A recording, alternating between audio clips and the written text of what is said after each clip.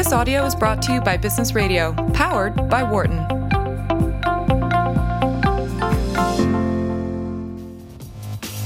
Welcome back from the break. I'm Christian Tevish, and this is Work of Tomorrow on Business Radio, powered by the Wharton School. Today we're talking about design and design thinking in healthcare. In the first half of the show, I had the pleasure of talking to Bon Koo, the Assistant Dean for Health and Design at Thomas Jefferson University, and we're talking about how design is changing the medical school curriculum. If you've missed the first half of the show, you can go to workoftomorrow.com to get access to this and all other previous episodes of my show. At this point, I want to welcome Grant Geiger, who is the founder and CEO of EIR Healthcare. Welcome, Grant. Hi, Christian. Thank you so much. Glad to be here.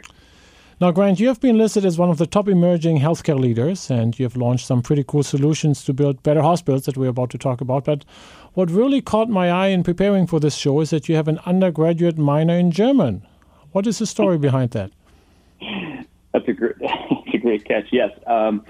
So my background and my family is actually that my father immigrated to the United States back in the 1970s, and so I grew up in a dual language in a bilingual household, and have studied German essentially my entire life. My father was adamant about it, and when I reached the university level, saw an opportunity to cement my education, and having lived in Germany for a number of years, it only made sense.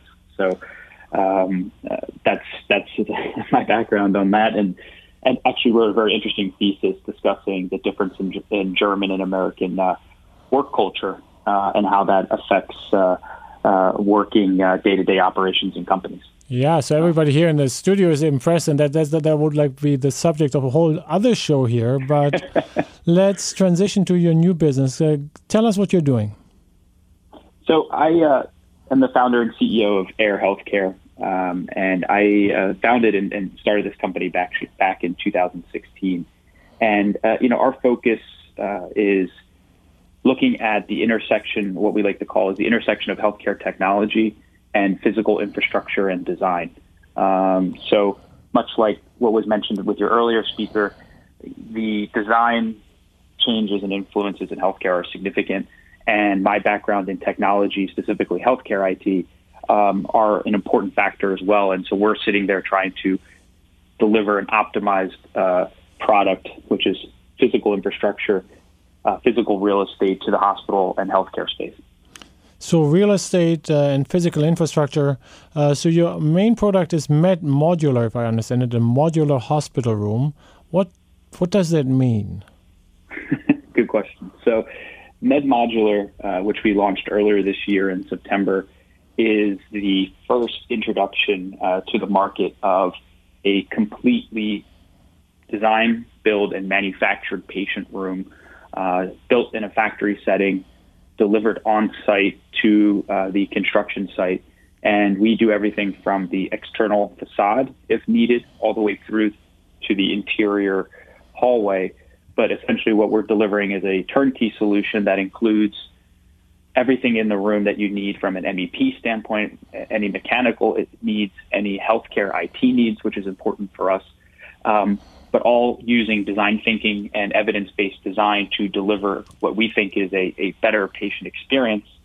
And this ultimately results in a faster construction time, and also we think leads to a reduction in cost to get that facility up and running faster. Grant, and I say the following question was all the friendliness that I have to any of my guests, but that sounds to me like building a mansion of hospitals, so to say, right? I mean, you see a lot of in the kind of cookie-cutter houses in the suburbs, and I'm sure that many of these big firms that designed those have done some design thinking, and maybe that's a good thing, right? I mean, if you think about the benefits of having some, there are many houses that are built, and makes a lot of sense to have somebody figure out once how to lay out a kitchen and kind of replicate that. Would you be offended if I called you the McMansion of hospitals?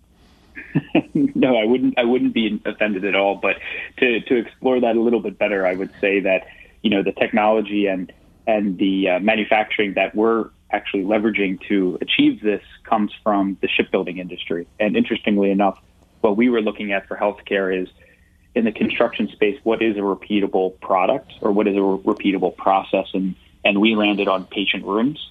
And incidentally, or coincidentally, what we realized is that the process and build for cabins, if you will, in the cruise ship business, if you think Royal Caribbean or Carnival or so forth, is in many respects, there's some things there that we were able to take to bring into the patient room development and production. And so when you use the McMansion example, there's certainly some truth in that, and no offense at all.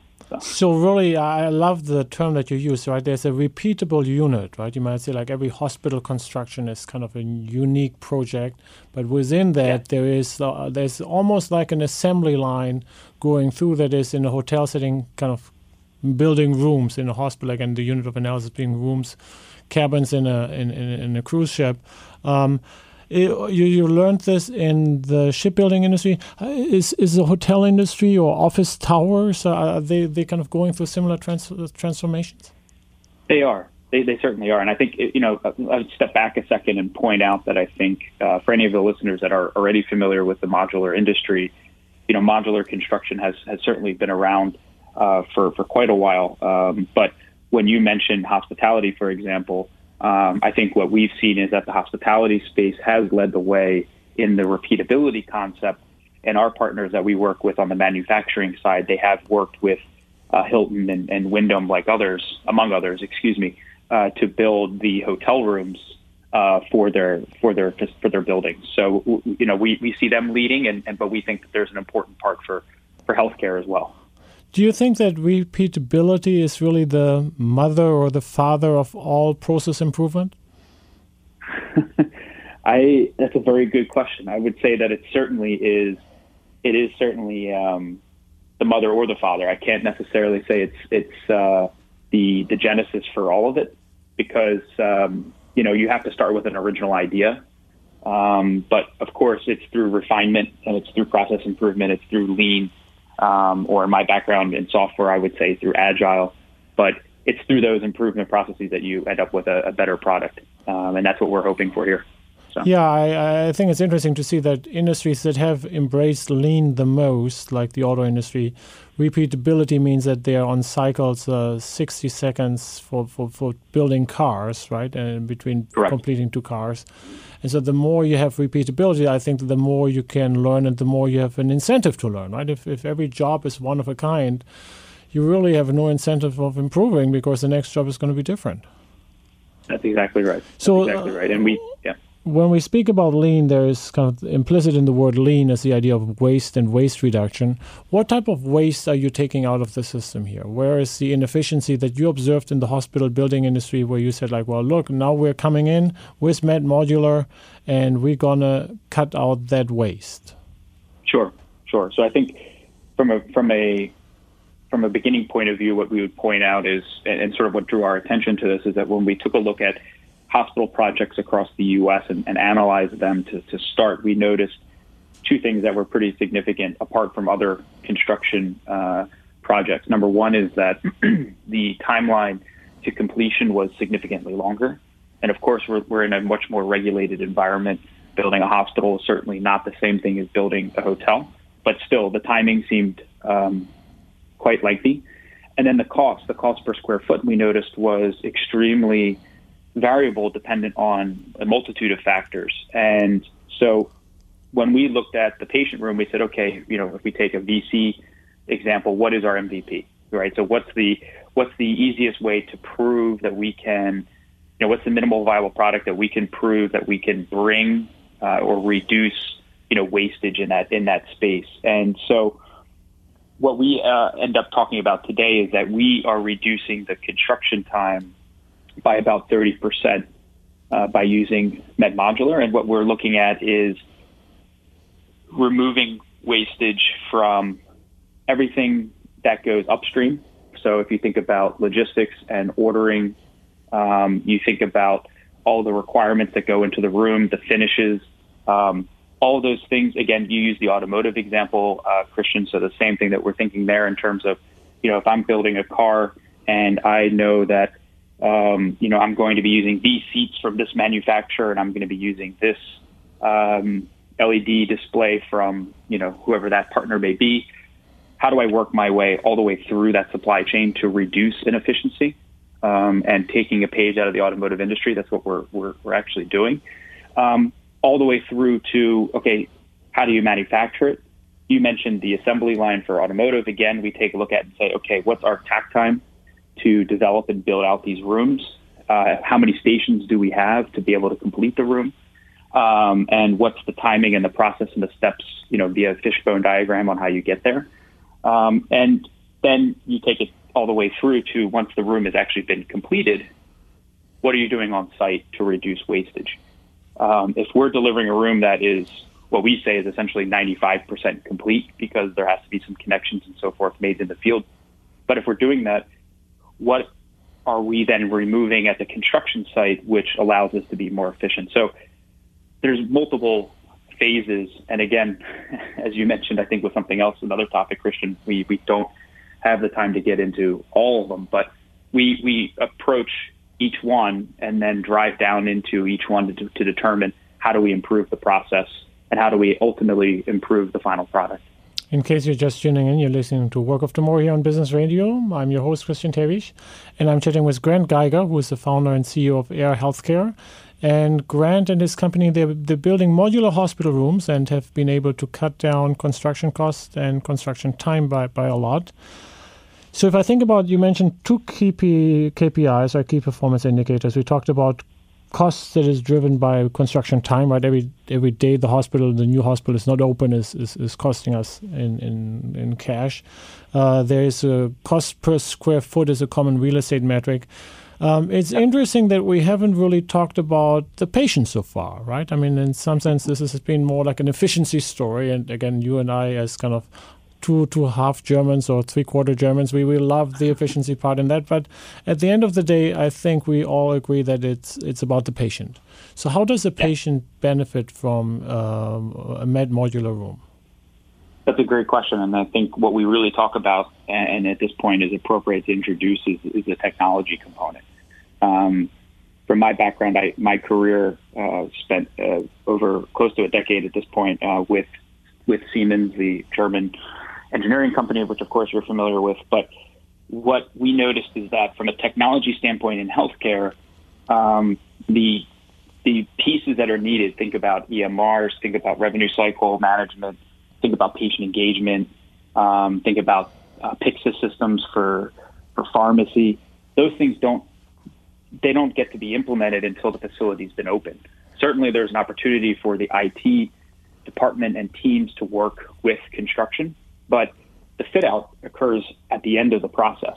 And so what the other advantage that we see here, which is critical for us, is how do we find ways to integrate technology into the room, in the manufacturing process, so that we can deliver those things as well to the construction site. And so how that sort of relates to the patient is, we're now living in a world where the patient room, where your patient is spending the majority amount of their time, is a smart room or an intelligent room. And there's predictive analytics, there's sensors, there is remote monitoring. There's all sorts of services that are going on which help improve the patient experience.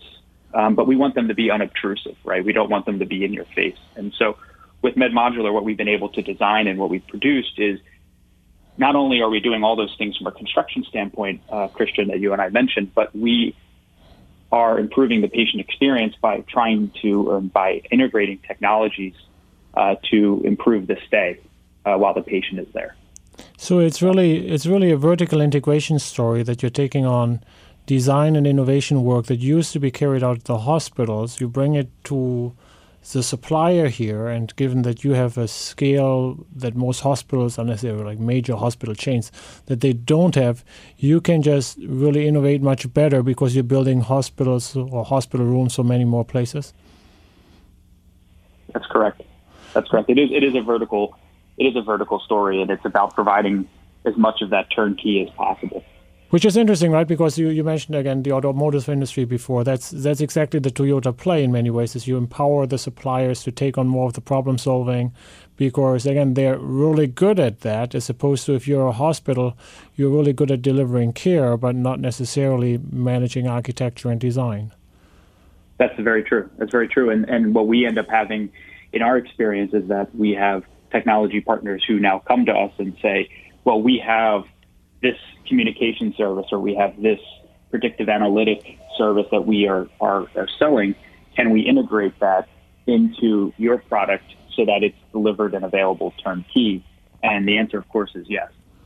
So, is there a hiccup at the end potentially where the doctor says, well, I love this idea of modular hospital rooms, but please, I mean, don't move the chair from here to there. That's not what I'm used to. I mean, I think and I say this with all the admiration to modularity, but any modularity means some form of repetition to gain either efficiency or to improve the layout for the patient. That means that you are sacrificing some degree of customizations. Do you sometimes see pushback either from the hospital builder or from the care providers that go like, I really don't like the modular room?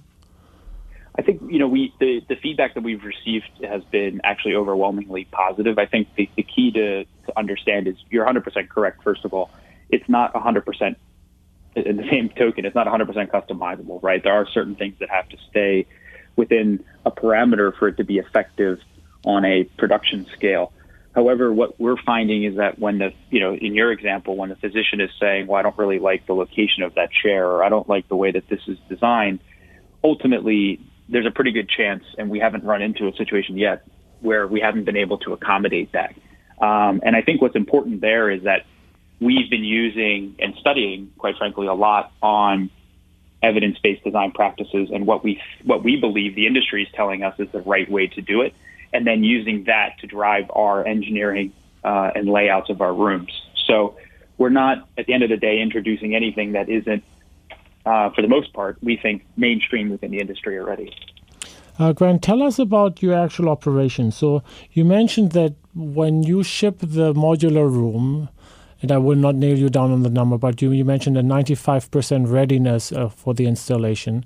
Do you actually prefabricate it? Do you pre-assemble the pieces together into something that looks like a container? How should we think about that? No, good question. So what we're doing is, first of all, everything is built within a steel frame. So we're delivering the fully complete structure. And what we point out is everything that's within the room. And if you take a look at our website and take a look at our pictures on the website, the only thing that we aren't really delivering is the loose furniture. So, for example, we have a relationship with Hillrom. Hillrom provides the beds.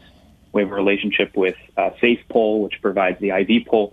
So those types of items, let's be clear. First of all, we're not delivering those.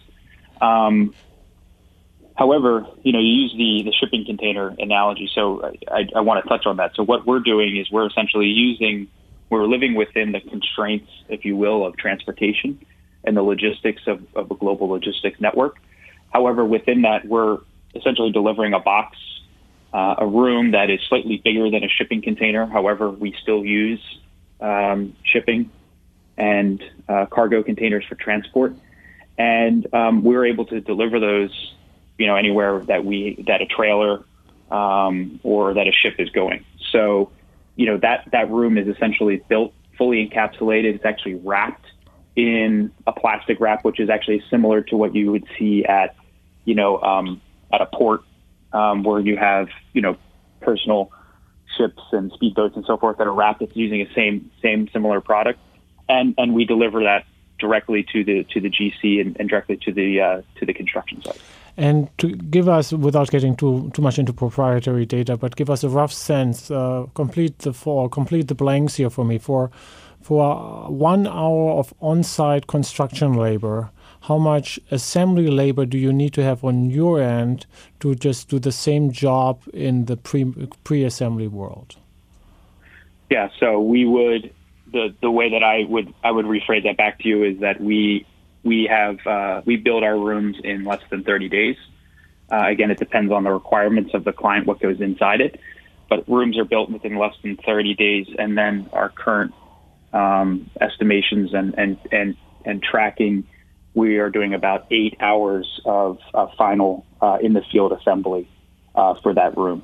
So that is 30 days is a lead time, if you will. Correct. Correct. And how much labor is in one unit? Is this like a 100-hour job, or I just have absolutely no? I mean, give me at least directionally a sense how much labor is involved in there. No, so it's less than 150 hours of labor, and that's from door-to-door completion. Wow! And how many of those rooms have you built so far?